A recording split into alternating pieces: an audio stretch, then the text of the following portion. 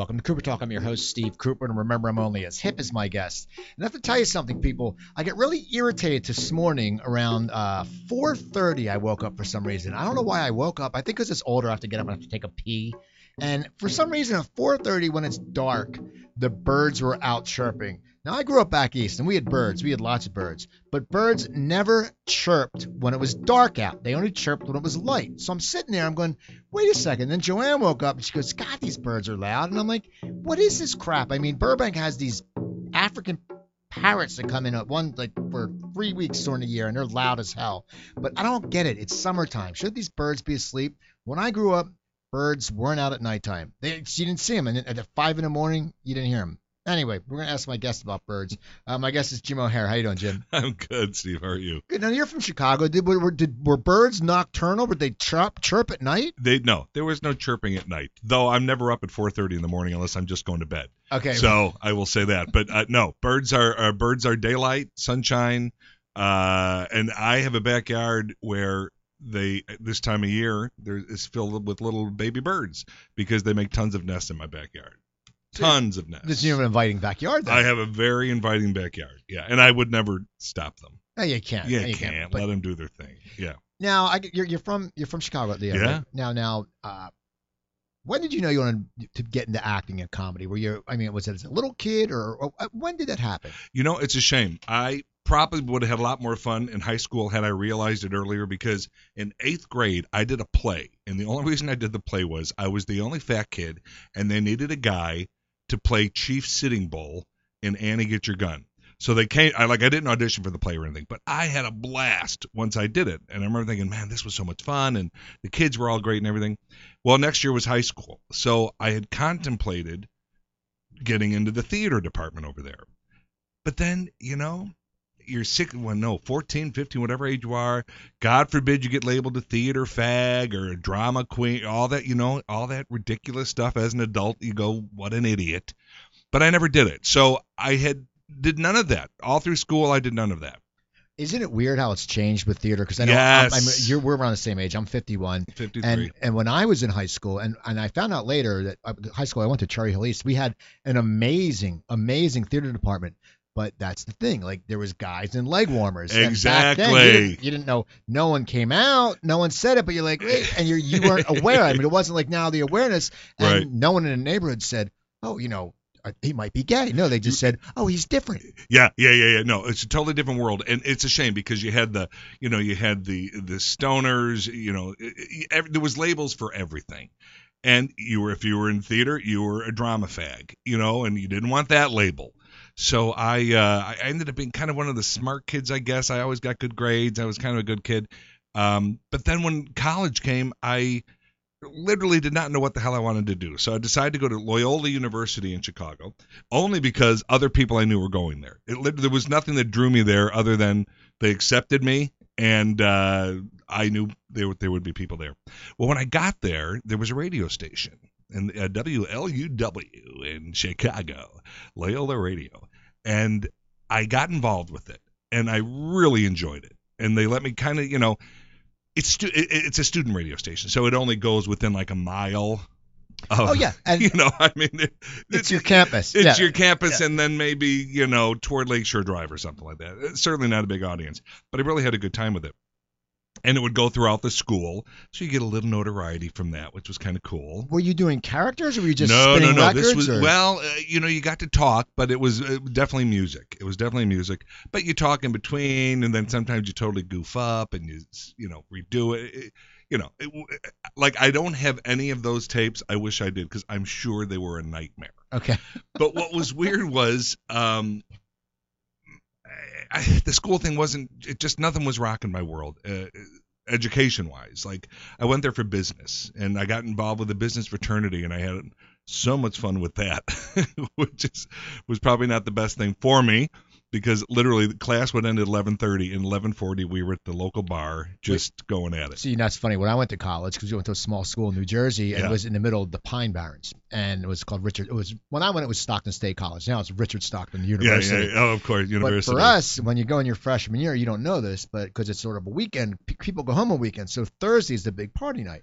Well, you go in your freshman year, and you schedule a class at 8:30 on a Friday, by the time it's this next semester, I didn't have one more Friday. In fact, course. I would have Thursdays. I would schedule my classes like 11 to whatever, and then there were 2 hours because there's 4 credit classes. Yeah. And I get done by like 5:30. Same thing. We go to the meal plan and start drinking. That was it. And you said, forget Friday. Forget can't take classes. Yeah, and I was the fraternity chugger, so it was like this whole thing, you know. So basically, my life there was the radio station and the fraternity, which is not, you know, a good combo. I mean, it's a great combo as far as having a great time, but it wasn't a good combo as far as my education went. So I always say, I think it was my mom who called and said, there's this program, this broadcasting school that I think you would be interested in. And I looked it up, and it did sound pretty interesting. It was like Midwest Broadcast Academy or something in Chicago.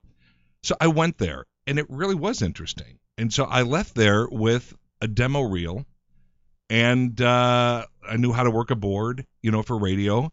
And then I just started sending my reel out all over the country. I mean, everywhere. It's so funny because I know people who started off in radio that way. And Phil Hendry, I don't know if you know Phil. Yeah, I don't know him. I love Phil Hendry. Well, he was telling me how, like, you know, he was just sending the tape out, and then he ended up in Minnesota, and then he ended up here, Exactly. and then it was like, it was a job when you're young and you want to get that job. And the thing is, you probably sent it out to some of the crappiest little towns you never heard of. You get a list. It used to be, what is Bill? Oh, there was records and. Well, now it's all access. It's all, but there was a magazine that you subscribed to, and it literally had every radio station that was out there. So you sent, and this is the old days. You're not sending an MP3. Right. You are putting in a package. You are paying for I mean, it's the whole old. I went through that doing stand up. It Yeah. was like, hey, $7 to send out to get it. They're never gonna look at this. Exactly, but you got to do it, and it was real. I mean, it wasn't Yeah, so a little. it's It was more a whole, expensive. way more expensive. So it's crazy, but you did it. So I get a call from this place in Rensselaer, Indiana, which turns out is only 2 hours outside of Chicago. So I go down there and meet with the guy. He offers me the job.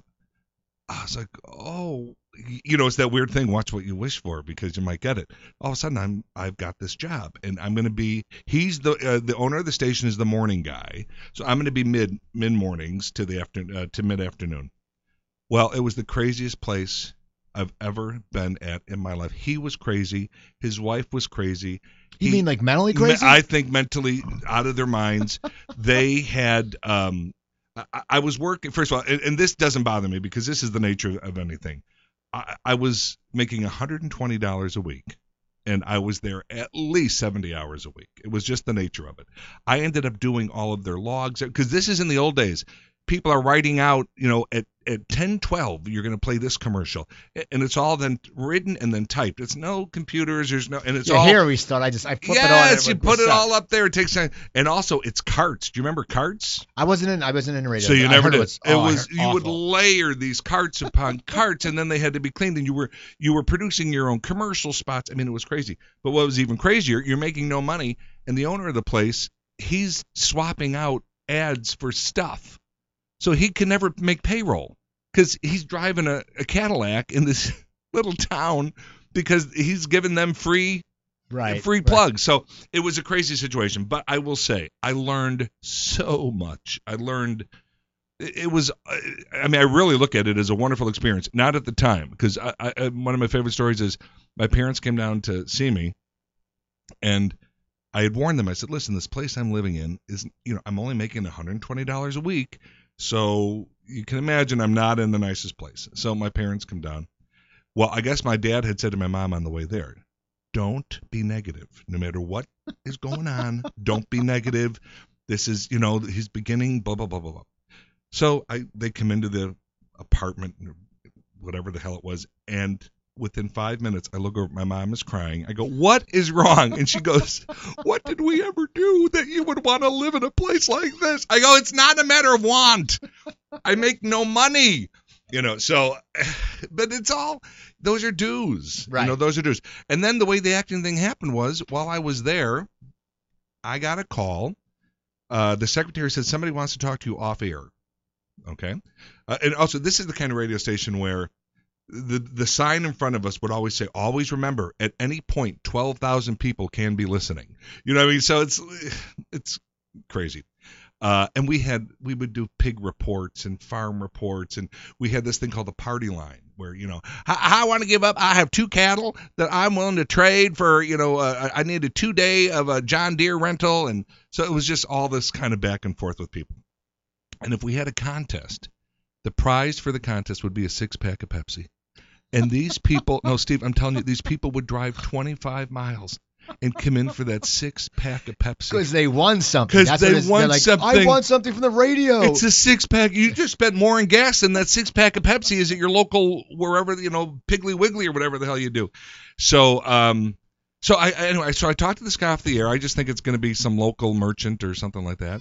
And he said, hi. And we start talking. He's associated with Second City in Chicago. And he said, listen, I travel this route for, I don't know if it was business reasons or family. He says, I always tune you in, and I like your sense of humor.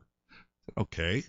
And he goes, have you ever thought about working over at Second City? And I said, well, people love the thought of that, but no, never like as a real thing. Especially being from Chicago, you know how big Second City is. I certainly know what Second City is. That's giant. My God, you're raised on hearing about Second City. And he said, you really should look into the classes and into that whole world over there. So, I kind of just put it in the back burner. Well, and then as the months went on, I just realized this guy would come in and punch holes in the wall, the owner. I mean, he was a lunatic. Right. There's no doubt. Him and the wife, there were screaming fights. I don't think it was ever physical. I hope not, because I like to think I would have jumped in if it was. I never heard any hitting. But literally he'd be punching holes. So checks weren't, it was time to get out. So I start sending my tape out again, my reel out, demo reel. And then it was just in the back of my head about that call. And so I thought, just give it a shot. So called my folks and said, do you mind if I move back home for a while? I want to go take some classes at Second City. And I'll tell you, that's what changed everything, because I will never forget like it was yesterday. My first day in class, the teacher was Martin DeMott. I got on stage. He had us do something. I got a laugh. And I remember thinking, oh, yeah, I like this. I like this. And not that you always got laughs, but I knew there was something that happened that day. I always say, I really believe something happened that day that told me whether I'd make a living at it, I don't know, but I knew I would always be involved. Like, I love this performance stuff. I just love it. So from there, I took all the classes. Then I got involved with a group of 5 other people, and we created a comedy group called White Noise. 3 guys, 3 girls. And, this sounds like it's bragging. It isn't. But for the day and age, we're talking 85, 86, 87, 88. We were doing some really innovative stuff. We were incorporating video. Which now no one would blink at that. Right, but at the time, because video wasn't. I remember when I worked at the comedy club in Philadelphia, probably like 18. Yeah, 18. Damn, you look good. We had goblins. They had goblins of beers, and we had lanterns. Yes. And your wenches. Exactly. But it was like 1988 or 89 when I started, and there was this guy named Grover Silcox.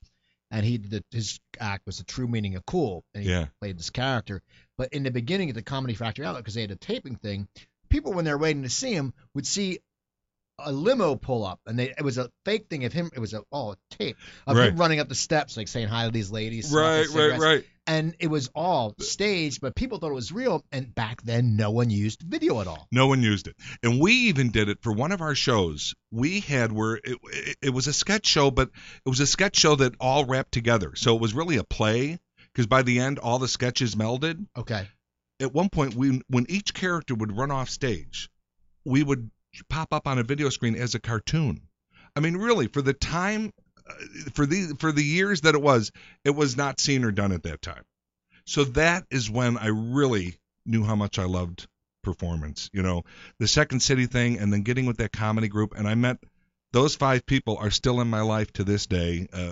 We'll talk about a film I just did, who was written and directed by one of those guys. I mean, it was really a life-changing event. Once I started Second City, it sort of changed everything. And then we did this one, we did, I don't know, 4 or 5 different things, but one of the shows we did was called Stumpy's Gang, and that's what brought me out here. So you're doing this. You're in Chicago. Yeah. And you're doing it for a few years. Yeah, years. Yeah. And so all of a sudden, But at that point, I had moved out of mom and dad's again, and I'm living downtown. And now, was it Stumpy's Gang that brought you out, or was it time that you said, you know, it's time for me to move? Well, it's weird. When I was in Chicago, because of the recognition we were getting for the group White Noise, I was getting auditions for other stuff, and I started getting the occasional commercial that would come in town, maybe a day player on a film that would come in town. Because Chicago, for those who have never been, you got to go. It really, it's just one of the best cities ever. Unfortunately, if you want to be a full-time actor and have it be a career, it's tough, because even if you're a big name in Chicago, it's the rare movie that comes in town, and if you do, they're bringing all the celebrities from L.A. or New York, and even if they do a series, they're casting the series out of L.A. or New York. So Chicago's going to get day player roles. And that's not going to pay your mortgage. I can promise you that. And even if you get into theater's the greatest. But, I think, and I could be wrong, but I think $800 a week is the most you're going to make in an equity theater. And $800 a week, that's not terrible money. But number one, you don't go from show to show to show. So that's not even a guaranteed $800 a week. You know what I'm saying? So it was... there was always, L.A. It was always out there. Everyone talked about it. So and so went down to I went for pilot season, and this happened and that happened, and so you always hear about it. So we did the show called Stumpy's Gang that involved puppets and blood and a big vagina that just ends up killing everybody, as they do, and it was really a pretty incredible show. I didn't write it. Patrick Cannon wrote it. He's out here now too. And it's kind of a one-man show with puppets. So it was very much a star vehicle for me, which was awesome. So we're doing it in Chicago, and it does great. And then we end up extending our run, and now we're doing midnight shows, and people are lined up around the block to see it. And we're like, we got something. This is something. And then we just started talking, and we said, man, if there's ever a show that could maybe make it in L.A., this would be it. Right. So we did, in the old days, it wasn't called Kickstarter. It was just begging friends and family. And it was hey, exactly. I used to see with guys with student films. Hey, man, you get like $10. Yes, exactly. It wasn't like, now you can put it on Facebook. It's like, it was like cold call salesmanship. Absolutely. We put a little packet together. We mailed it to people. So we got some money together. We found a theater in L.A. called the Zephyr Theater, and we came out here. And I specifically said to all my friends, here's what's going to happen. We're going to go out there. We're going to do this play. I'll come home for we were going to open in September. I'll come home for the holidays, see everybody, and then I do want to go back for pilot season, only because this is what I've always heard about, pilot season. I only heard about it. I didn't really even know what it all was about. But the funny part is, all of my friends now will tell you that they knew right then and there I was never coming back, and not coming back to live. I mean, I've been back 1,000 times, but they knew that once I got a taste of it. So we came out with the show. Pat and I, we drove a truck with all of our belongings and a set and a big vagina and a big ass puppet vagina and a dog, and it was just so ridiculous. The whole thing was so ridiculous, and we took 4 days, and we drove our asses out here. I had never been here other than once before, 100 years ago, like I think 1970 something. I had been out here. So we get to L.A. and we kind of, we had set up an apartment so we knew where we were moving to, which was great. But that's kind of all I knew. But we'd go through all that. We get the show on its feet. And it becomes the same kind of cult hit that it was in Chicago. It just took off. So the reason, I always say whatever career I have right now is because of Stumpy's Gang, because the tough part for actors when they get here is getting agents and managers, anybody to see them, to get representation. Because without it, right, you have to have representation. Even though, people can bitch about their agents and all that stuff, you got to have them. Otherwise, you're not going to get the good auditions or the good opportunities.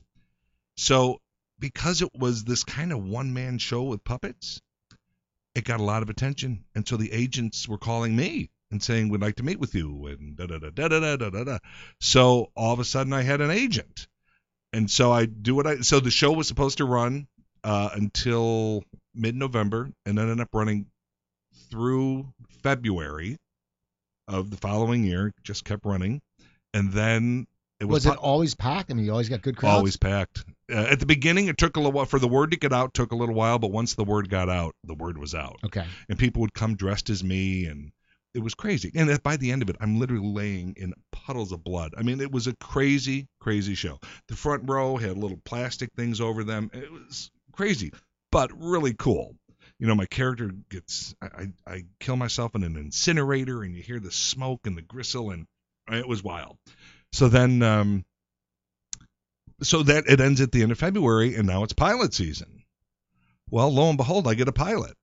So I was like, damn, this is how this works? This is easy. What was the pilot? Well, it was a Jeff Foxworthy pilot.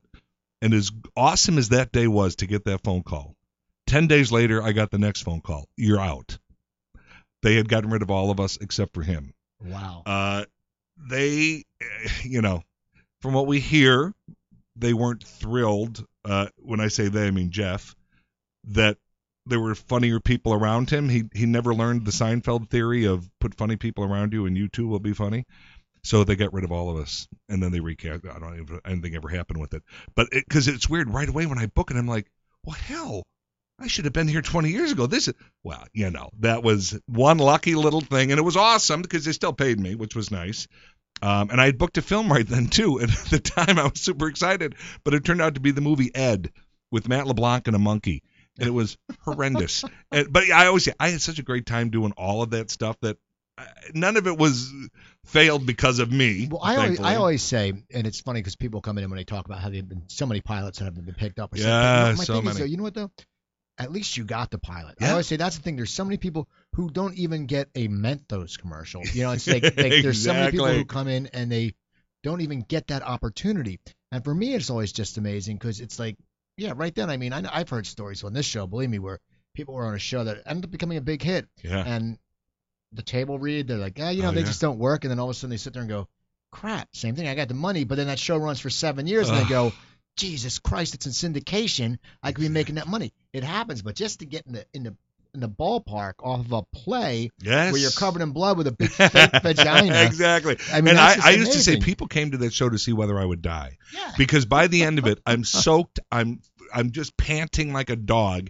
But you know what's interesting? And this is, I think, life in general, not just for actors. But, you know, there was a time when, when I was first starting out and I'd see someone on a commercial and think, wow, to get a commercial, oh my gosh, that must just be the greatest thing ever. And then I start getting commercials, and then I see friends guesting or little co-star roles on TV shows. I'm like, oh my God, that must be, that. And then I started getting co-star roles, and then I get the call, we're no longer doing co-stars, only guest stars. And I'd see people guesting and go, oh man, that must be so, but I think it's with every career. You can see a lawyer, I wish I was an appellate lawyer. Right. There's all sorts of things. So, but I believe there's so much luck involved. Talent, I'd like to think, has to be part of it once you get the gig. Well, but to get the gig is a lot of luck. Yeah, I always say there is luck involved, but when you hear stories about people having the luck, they're always prepared for it. And I think it's when it takes luck, but it's about 10% if it takes luck and you suck. That you get in, exactly. You're not going to last. Yeah, and that's I the thing. totally agree. And the thing is, it's the bottom. Yeah, you get that luck, Yeah. but it's like anything. A baseball player who gets stuck in the bottom of the ninth and hits that home run. Well, you know what? It was luck that he got in that position. But Yeah. it was skill that took him. Yeah. And I think that happens a lot here. And I talk to people a lot who, they younger actors and stuff. They go, they get all bitter. I'm like, dude, don't worry about it. I said, Yeah. you know what? Some guy got a commercial. All right, so what? You know what? If he's a dick, he's not going to be working in 2 years Yeah. because he's a dick. Yeah. And you hear And about if he's not talented, he won't be working. And that's what they Believe me, don't get. you can be a dick and still work. I've met those people. Yeah, but I But mean, yeah, if you're talented, what makes me crazy about this business, and I love this, but I love it. Even I always say, if I was ever on the way to an audition and I got a call and they said, "Oh my God, you just won, $20 million in this lottery," I'd be like, "Oh, that's so awesome!" But look, I'm going into this audition. Right. I'll call you right when I'm done. I mean, that means it's in me. There's this is just part of who I am, so that can't change. But what I don't like about this town is when this town caters to the assholes. To the people, and we all know there's famous stories of Brett Butler and Roseanne, and But because their numbers are good, they're allowed to treat people poorly. And I just don't get it. But see, for me, okay, and I agree with you, but that happens in everything. I mean, Probably. You look at you're a baseball fan. Ty Cobb was the biggest racist Oh, really? asshole around, but he was Ty Cobb. Right, so it's all going to be fine. You hear football Yeah. players. Look at these thugs. I mean, Yeah. they beat their wives, Yeah, but they're good. We'll give them a second chance. yeah. Michael Vick is still playing. Yeah, I mean, I'm an Eagles fan, and I was like, Yeah. I mean, he did his time, but I'm still Yeah. like, he still killed dogs. Yeah. The bottom line is he It had killed no dogs. problem with it. If Yeah. someone else did that, Yeah. you wouldn't hear about it. You're right. And Absolutely. it happens, and that's the thing. Yeah. It's like, because I think it's just society where if you're look at the politicians, half of them are jerk offs. Oh, The please. stuff they've done. I mean, Chris Christie. I was talking to another guy. Okay, I'm from New Jersey. Yeah. And a few years back, Ah. I was going back and forth before my girlfriend moved out here. I'd have been back because my parents had moved to Delaware, but I was going back to see Joanne, and that's when the whole shore thing happened, the storm. And all of a sudden, we're watching these commercials, Stronger Than the Storm. And I see Jersey Strong, and I grew up there. So I'm like, Yeah. and I'm buying into this guy as Kool-Aid. I'm like, this guy, Christie's all right. Yeah. And then I start seeing all the shit he's doing and the stuff, and I'm like, and then the worst is, and still people are like, why are you pissed? He's in New Jersey, and he goes to see a goddamn Dallas Cowboy game. You don't do that. You're an Eagles fan or a Wow, Giants fan. you are intense. No, but I'm saying it was a matter. But that's the thing. It's like so. It's like it happens in Yeah. everything. But I think out here, it does happen a lot. I think people get pampered out here a lot more. So pampered. I've been around it, and I'll never understand it because to me, and I won't say who, but I've been on sets. And here's the thing I have to say, because most people know me from Parks and Recreation. You couldn't have found. Parks was the dream situation, because not only was Amy our fearless leader, Amy Poehler, if your leader, number one on the call sheet, as they say, can walk in with a smile on her face every day, well, how the hell can I not? Right. And believe me, she has life and children and went through a divorce during the show and all this terrible stuff that And a people go through. high-profile divorce. And a high-profile divorce where paparazzi is hiding underneath cars while we're shooting. I mean, crazy, crazy stuff. Smile on her face every day, because she knew she was setting the tone for this show. And so there was 8 people who loved each other, and never. I have been on shows where actresses are not coming out of their little trailers because of whatever they're pissed about, or he doesn't like that she, he wants to wait till she's already out there.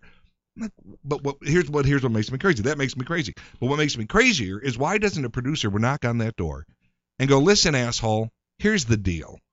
You're making X amount of dollars. And believe me, anyone on television, on a network show, even bad network money is good money. Right. So when people say, oh, I didn't make like what so and And so you're made. blessed to be doing what And you you're- want. Exactly. And You're not- a steady gig. You're not like, you don't do it for a week and then look for your next gig. You're not the gun for hire, the guest star. Exactly. Yeah. So, but why aren't these producers knocking on the doors and going, no. See, you're under contract. So you now get your ass out of here. It makes me crazy. And it's funny because, as we talk about TV is a writer's medium. Yeah. I mean, a good script, a good script is worth a lot in TV. Sure. A movie, you can add anything to it. Yeah. But yeah, that's what I always get. But I mention it all the time. I always hear, people who worked on NCIS said Mark Harmon, coolest guy you'd ever meet. Yes. Guy's Yes. probably one of the richest guys in Hollywood. Yeah. Goes into the set, eats with the crew, Yes. sits there. He goes, okay, I want 1 or 2 takes. You're professionals. I want my crew home to be with their families. Yeah. And you walk in, and it's a certain leadership. Amy Poehler goes in, and you know what? She's going through that, and she has commercials. She has this. She has kids. But she sits there and goes, probably saying, I love what I'm doing, and I probably put myself around people who love what they're doing. I mean, look, Chris Pratt. I mean, he's got to love it. He goes from like a chubby guy to now like chubby the guy in biggest a sex pit symbol. with 2 broken legs to the #1 box office star in the world. And the other thing about people like Amy and Pratt, I mean, Pratt is the perfect example. You cannot, I don't know if you've met him at all, but No. you will not meet a kinder, bigger-hearted dude than Chris Pratt. And he's just a guy. He's just a guy. He's not pretentious. There's no ego on him. And that's the other thing we would always say. Like, how can you bring an ego to set when your lead actor, Amy, doesn't have an ego? Right. Because I have been on shows over the years, and this is honest to God truth. During rehearsal, especially if it's a multicam, during rehearsals, you rehearse all week, your funny laugh lines, when you come back the next day, they go to the star or to the principal actors. It's out of your hands and it's in theirs. Amy loved nothing better than to watch us make her laugh. I mean, that's smart. It's just smart. And that's her training. That's the. Yes. I mean, as I always say, everyone I've had on the show from Chicago are the coolest people, and they're the funniest people. And this thing. They've all done improv. We've all done improv. And you've all been, and that's why all of them work. And maybe at different levels, but like a Mike Haggerty still working. Yeah, I love Mike Haggerty. Kapelos still working. Yeah. All these guys. Look at Neil Flynn. Yeah. Neil Flynn, and he and I would see each other at the Wendy's. There's a Wendy's on Sunset near La Brea. Well, I used to always see him at Black Angus. Oh, really? After like the first 2 seasons of Scrubs, he would just sit there in the corner drinking his beer, eating his steak. Yeah, I'd see him at Wendy's. Both of us bitch about whatever. I read for this. Just both of us getting the occasional guest or the occasional line in a film or something. And then he, I'm sure you know this, but he was hired as a guest star on Scrubs. Oh, I didn't know that. That was not a regular gig. And they knew right away, oh, no, we can't get rid of this guy, which is what happened to Pratt. Pratt was not hired as a regular on Parks. Pratt was going to do 6 and be done. And they literally knew after one episode with him, they're like, why has no one grabbed him? No, we're taking him now, So, but yeah, so like Neil and I have been at different events, and we were at some award show or something. And I remember we're talking, and I go, how the hell are we here? Like, how are these 2 idiots from Chicago at this crazy event? Right. Because it is crazy. It is crazy. You're a Chicago guy. Maybe you can back me up about this, and it's nothing bad. But I've heard Pat Finn can drink more beer than anybody. I don't know that, but that wouldn't surprise me. But they said he never looks drunk. He can just drink beer. They said John Matta said that he's like, Pat, he's the coolest, and he's so nice of a guy. Such a sweet man. And he'll go, oh my gosh. He's like, he'll be like, oh, last call, I'm ordering 3. What? It's gonna close. Oh, I'll be done. The last time I saw Pat was at, Mo Collins. Yeah, actually, it was her birthday today. Today's her 50th. Yeah. Her husband Alex. Alex Scooby, yeah. Who I did the first show I ever did as a regular was a show called Strip Mall for Comedy Central with Julie Brown, who I know you've interviewed last week. Love with all my heart, Julie Brown. I played her husband, and it was this ridiculous show, but we had so much fun, and it was like a ridiculous show, and it had some crazy people. But Alex was on it, I think, for maybe the first season. I forget how long he was on it. So I got to know him there. And then Mo and I have gotten to work together because of Parks, and now we've done other projects together. And I love her to death. But anyway, so Pat was at her Christmas party this year, and I saw Pat then. And he is just, first of all, he doesn't age. No. He looks like he did 30 years ago, so I have to hate him for that. But just a big full head of hair. It's like, you bastard. No, you think at least you have hair. I have, yeah, but believe me. It's funny. On Parks, there's this stuff called here's a name, emulsifier. I don't know. It's this stuff they squirt in your hair. Well, they never used to do that to me. Like the first 4 seasons of Parks, I'd see other actors getting it. I'm like, oh, what a shame. Someone's losing a little on top there. And then season 5, day 1, I'm in the chair. And she grabs the little jar and starts. I'm like, oh, damn. Because that means they've been looking at stuff. They see that it's starting to happen. The dailies. Wait a second. Yeah. So you did Strip Mall. Now, yeah. How long did Strip Mall run? We did. That was Comedy Central? Comedy Central. I think we did 2 seasons. But I feel like we did 22 episodes. Would you do 11 a season? I feel like we did 22 episodes. But I could be. I don't know. But it was silly, and there was some great people. The one guy, he ended up getting an Emmy for the show 24. Greg something, can't think of his name. But there was Cindy Williams, who played on Laverne and Shirley. Right. She ended up trying to kill me. She shot me in an episode. We had crazy Victoria Jackson. Now, was that when she was already full blown off the political landscape? She was heading there. She was heading there. It's weird. I don't talk politics on my show and stuff like that because I talked about Christie, but right in general. Yeah. It's weird that when you find a comedian who was on like Saturday Night Live that goes like so far. I mean, like Dennis Miller did it because he went. Well, that's the market. And he's a great writer.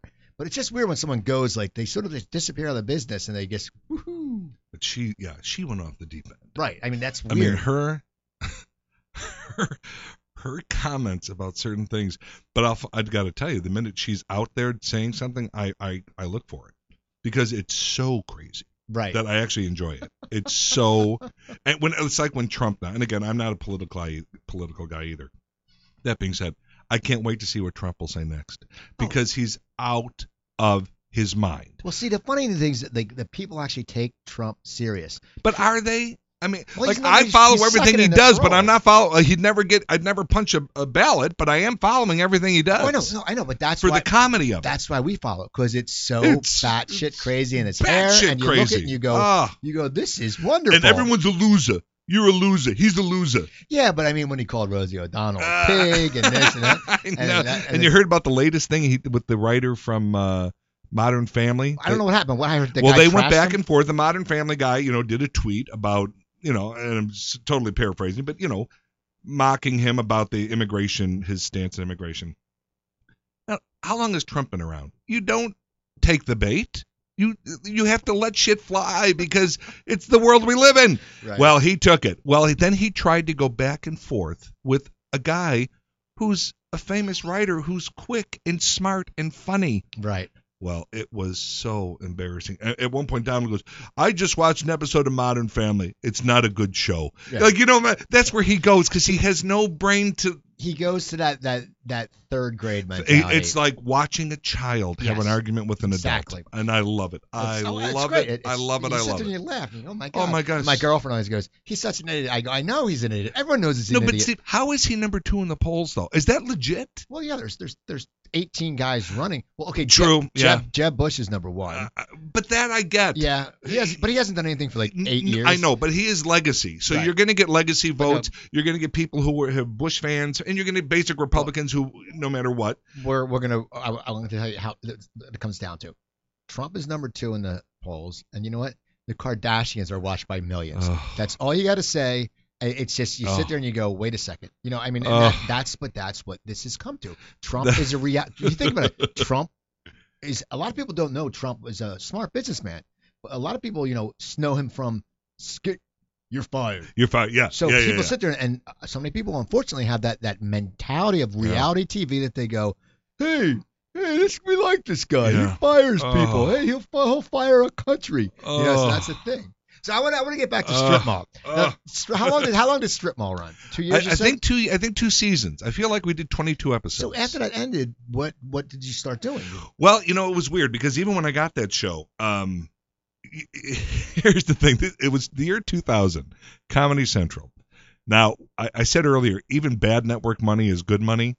Well, Comedy Central money in 2000, now I was one of the leads. I played Julie's husband, so I'm one of the regular characters. My pay was, and again, when I say this, it always sounds terrible because I know in the real world this is a lot of money, but it was $2,000 an episode. Now, a network, you wouldn't guessed at the time for less than 5. Right. I mean, that's just how it works. And you're a lead. I'm a lead in this damn thing.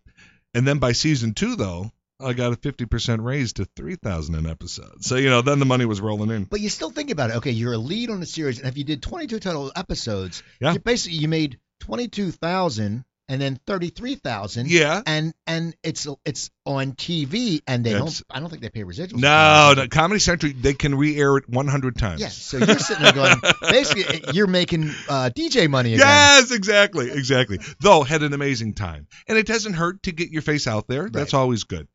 So after Strip Mall, I just went back to doing what I had been doing and what I will always continue to do, and that's guest star and do a pilot that doesn't work or do something that blows up or does work and then gets pulled or canceled, which is the nature of the business. To have a run like we did on Parks is such a miracle in so many ways. I mean, like, you can't believe how many ways it's a miracle to go 7 seasons. We did 125 episodes. Amy just told the story at a panel we were doing. There was a flight that was leaving New York with the heads of NBC. When the flight began, they canceled us. By the end of the flight, we were back on the schedule. So, I mean, everything is so tentative and so you're always unless you're a Big Bang Theory or Right. a Modern Family or I mean, there's certainly shows that never had to worry. We were not that show, and most shows were like we are. Like every year, people go, "Oh my God, you guys are such a big hit." Well, the problem that hurt Parks people, hurt us, was the people who watched us, the younger people. Like I think a big demographic was like 18 to 39 or whatever that age range is. They weren't watching television. They're on their computers. They're on Netflix. They're on Hulu. That's where they were watching us. Right. So we don't get the actual numbers Rating. for the network. Which that always cracks me up with the ratings now. It's because, as I said, we watch. My girlfriend loves TV, Yeah. so we'll watch it. We DVR stuff, and Sure. you know what? You sit there because when you go through the commercials, Hell yeah. and you sit there, but that doesn't go towards the ratings. They don't track if you recorded something. If someone They called me and do said, they do live up to 7 days. Okay, 'cause- so they will do live +1, live +3, live +7. Okay, because I'm thinking if people call me and say, "What did you watch on a Tuesday night at Yeah. 8?" I'll go, "Well, I watched this, but then I also watched this, but I watched that." The whole Nielsen system is so antiquated, yet they still use it. So, but what happened for Parks, I think, we through some category, it was found out we were like the number one show in households $100,000 or more. So they looked at us as an elite show. like Seinfeld when it started. So you can exactly. So you can get higher end advertising, blah blah blah blah blah. So, but to get back to it, it's also fragile. It's so fragile. And think about it. It is the rare show that is a Big Bang or The Office when it first came out was a hit from the beginning. It's the rare show that takes off from the beginning and stays strong. We did not take off too strong, and we fought every season to come back. How did you come about to get that role? Was it a long process? Was it? Well, I'm pretty realistic about a lot of things, how they work, at least in my own head, how they work. So I get the call. They want you to audition for Amy Poehler's untitled, pilot. Okay. So my theory on auditions has always been, first of all, I'm the rare actor. I love auditioning. I know that sounds crazy. You're the rare. I'm the rare actor. Some people panic. For me, it's performance, and I love performance. So I love it. And that's not to say I don't get butterflies before I walk in, but I think that's all good and healthy, and I think that's good. So I get the call, and they say in the room is going to be Greg Daniels, who I know created The Office, and Mike Schur, and Allison Jones is the casting director, who I'd read for her for other things over the years. I'd read for The Office probably 4 or 5 times, never booked it. But they wanted me to read for the role of Ron Swanson. So I don't know how familiar you are with Parks. Yeah, but Nick Offerman ended up playing it, and as it turns out, he was their choice. They loved him. They wrote it for him. He was their guy the whole time. But the way the networks work, we don't know. You got to see everybody. Blah blah blah blah blah. So in my head, I'm like, there's no way they're giving Jim O'Heir a co-lead with Amy Poehler. It's just not going to happen. But my goal is always, okay, Mike Schur, Greg Daniels, Allison Jones, I want to kick ass on this audition, because if this show goes and it's Amy Poehler, I think it will, I want a guest spot down the road, or I just want to make a good impression. So I go in, I do my version of Ron Swanson, which, was different than what Nick ended up doing. But they like something, because 2 weeks later I get a call, would you come back for a role of Jerry? And I said, of course.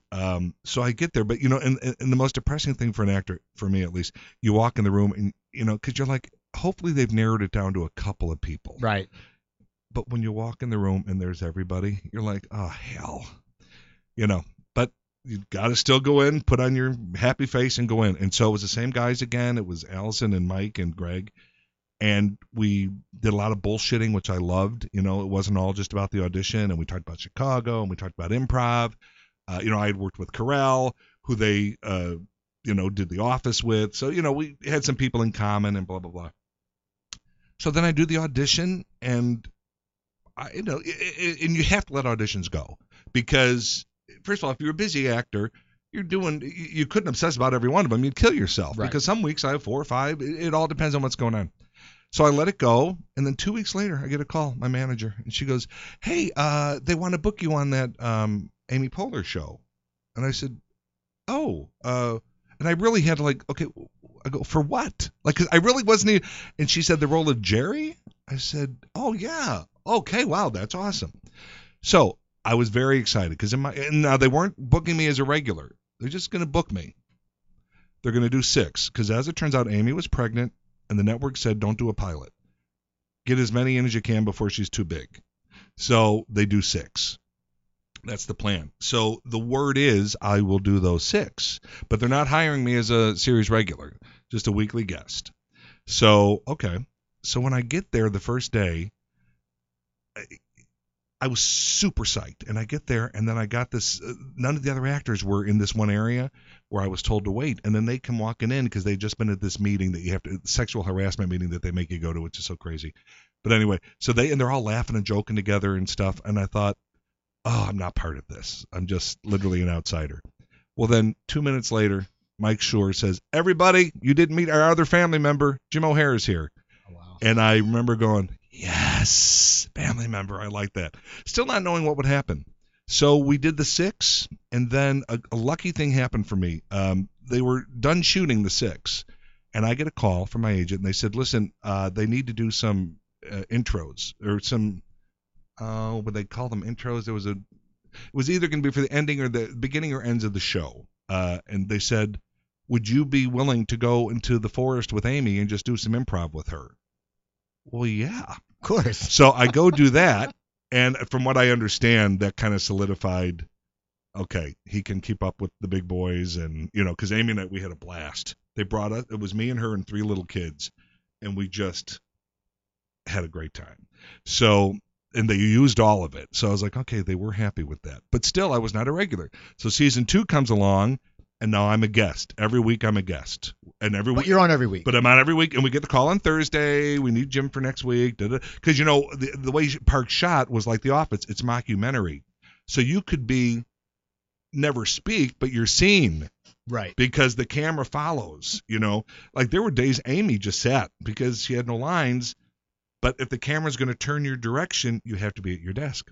So I literally did every single episode of Parks and Recreation. There's a couple episodes where I never even speak at the beginning, but I was never. And then I'll never forget, it was around the holidays, so we must have shot 9 of season 2, and I was at an airport in Miami, and I get a message from my manager, and she goes, they called about doing a deal, for series regular. And I was like, oh my God, that is like music to my ears, because it number one, it solidifies they like what I'm doing, because they had even given me a storyline. Season 2, I wasn't even a regular, and they gave me a storyline. And I'll never forget the people from The Office who I love all of them. I don't know if you've met those people, like oh God, I've only met Kate. Okay, well, Kate Flannery, my God, the sweetest girl. We've done a couple of game shows together, but they would tease us because when they started The Office, they had to do the same thing. They'd have to be there every day, even if they weren't speaking, because of the way it was shot. And so they'd be at their computers that were fake. Well, for us, they gave us working computers from day one. So from day one, we'd be ordering shit online, and because it's just what the hell? There, why not? It's there playing solitaire and Minecraft or whatever. And then when they heard that I got a storyline, season 2. Are you kidding me? I didn't get a storyline, but jokingly, Right. So they were great. So I knew that they were liking me, but it's when you get that call that, okay, they want you to be a series regular with this crowd. It was, and then at the very next, then a deal has to happen. All that, the back and forth can make your head explode when it comes to making a deal, because, your agents and managers, they're doing their job, which is to get you the very best deal possible. But then they'll call you and say, well, here's the latest, and we're going to tell them no. And in my mind, I'm like, no, exactly. This is lovely. Everything. No, we can do better than this. Oh, yeah, it's very. Yeah. And you're like, okay, I'm fine with this. Fine with this. I don't need this kind of car. Just give me this, because I know if this car will last. That's the thing. Well, here's when I told you I did the Jeff Foxworthy pilot when I had my first pilot season. I was at my agent's office. I'd been told I got the gig, but now it goes to business affairs. And I knew nothing. So I'm in her office actually reading a script for something else. This was in the old days when there wasn't email. So you'd either have to go into the office and read a script, or they would have a messenger send it to you. I mean, everything has changed.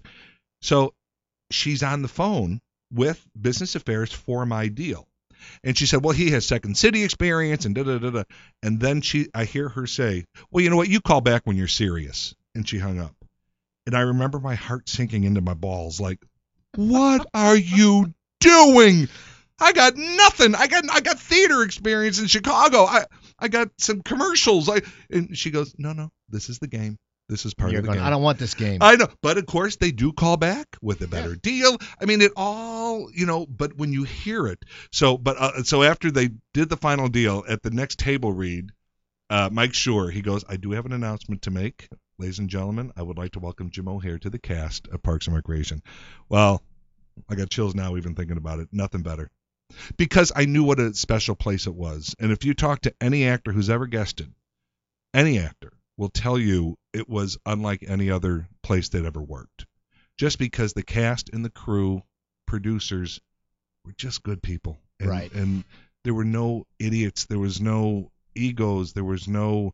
like I've been in shows where I hear that, when I'm guesting, I'll hear the ensemble. How did you get on Letterman? Like, well, like you can just tell there's all this jealousy stuff going on. We never had it. We just didn't. And everyone's worked from that. Everyone's doing fine. You know what I mean? There's certain levels. Like would anyone have thought Chris Pratt, like we were saying earlier, would now be the number one? But you couldn't. I'll never forget when Chris Pratt got Guardians of the Galaxy. When he told me, I was standing with him and Nick Offerman, and I literally, and I think Nick did too, I literally got watery eyes. I was so happy and proud of him. There was no actor jealousy because he's such a good guy and such an honest, hardworking guy, that you just want success for these people. So yeah, and we're all different people. I mean, Aziz, he's got a whole different career. He's a stand-up comedian who sells out Madison Square Garden. That's unbelievable. That's incredible.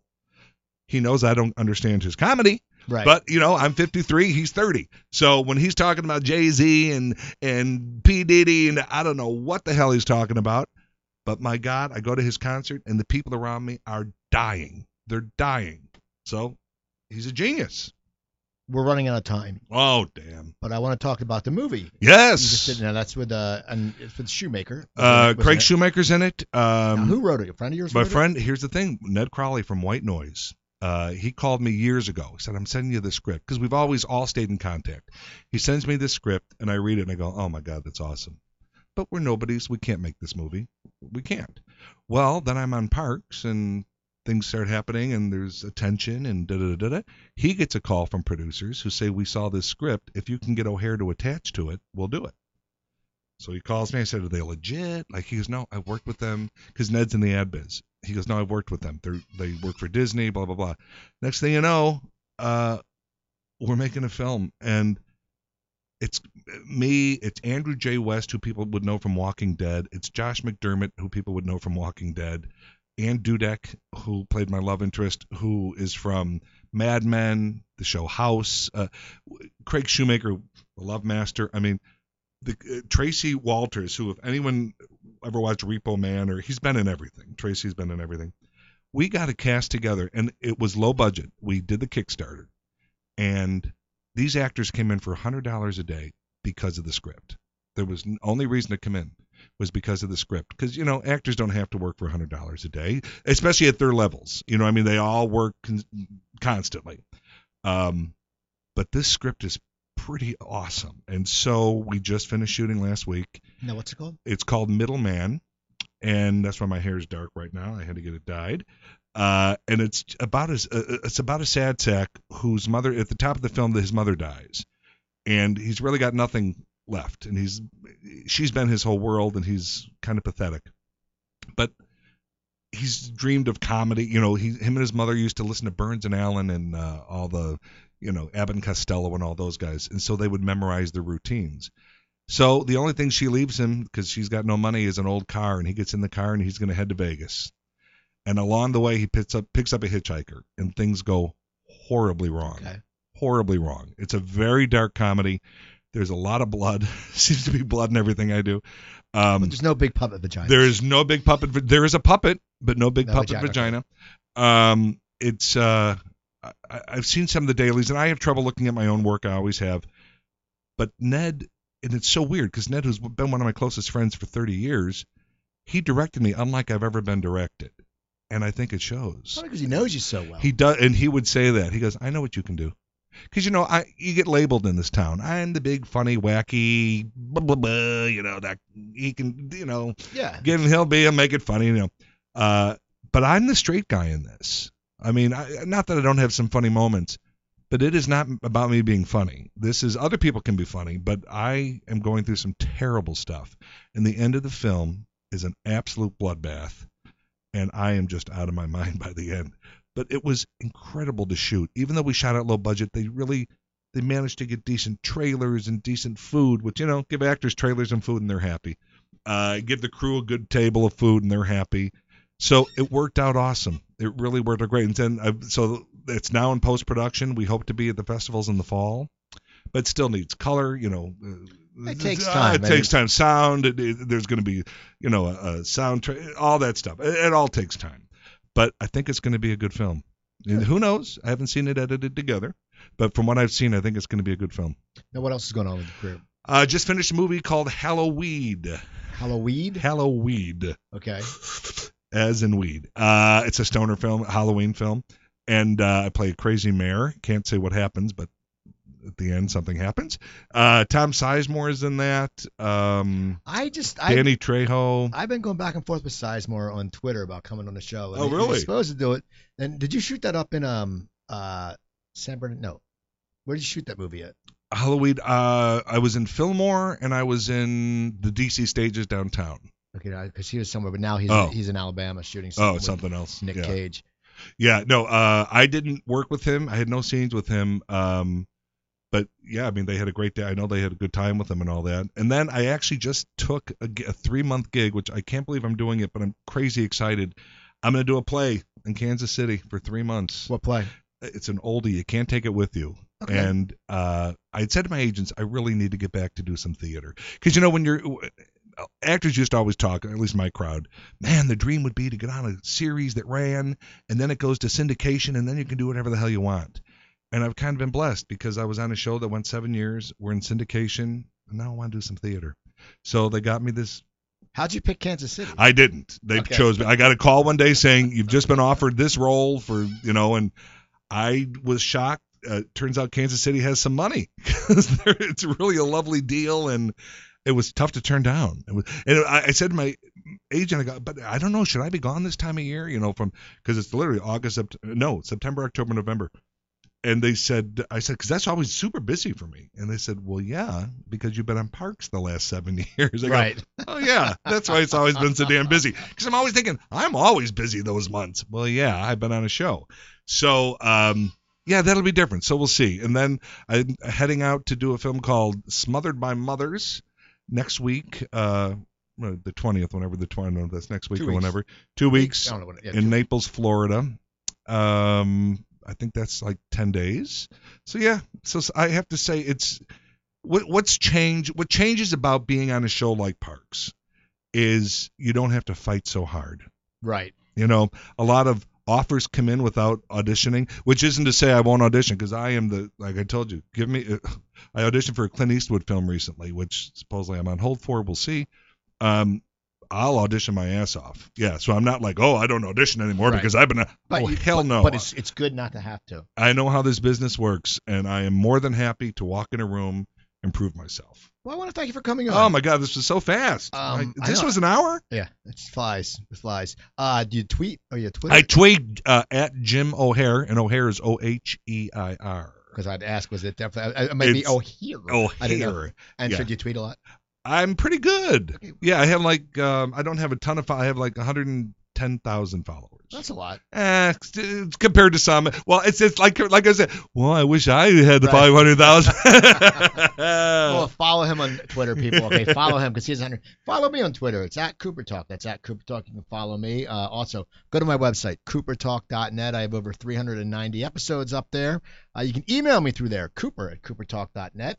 If you go to iTunes or Stitcher, it's one word, Cooper Talk. Because when Anderson Cooper had his talk show, everything got screwed up. Type in one word, Cooper Talk, and you can do it. And yeah, so email me. And don't forget my other website, stopthesalt.com. It was 3 years ago I got out of the hospital with my heart problem. I'm all better now, so I wrote a low-sodium cookbook. There's 120 recipes. And you know what? They're all easy to make. There's no pictures to look at because you get intimidated when you see pictures. It's basically set for guys. So they sit there, and when you look at the ingredients, you sit there and you look at the ingredients, there's no cumin. You don't have to worry about that. There's basic ingredients. That's all you need. So go to stopthesalt.com and buy it there because I make more money. You can buy it at Amazon or Barnes Noble online, but I'll sign it for you and I make more money. So stopthesalt.com and I'll mail it out to you. So do that. So follow Jim O'Heir. That's H-E-I-R on Twitter. Follow me at Cooper Talk on Twitter.